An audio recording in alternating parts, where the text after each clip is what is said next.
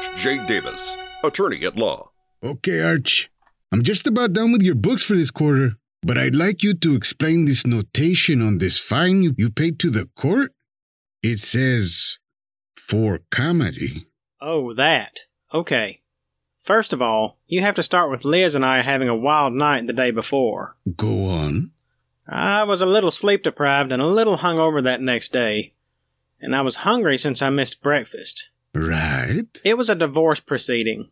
The husband accused the wife of cheating. The wife accused the husband of hiding assets.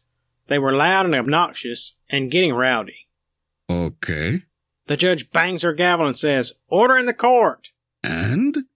I say, "Fried bologna sandwich on rye with chips and a pickle." This has been a Season 2 bonus episode of My Amazing Woman, titled My Amazing Expense Account, starring David Robbins as Arch J. Davis, attorney at law, Olivo Martinez as Hector Cabrera, certified public accountant, and James C. Taylor as narrator of Stuff.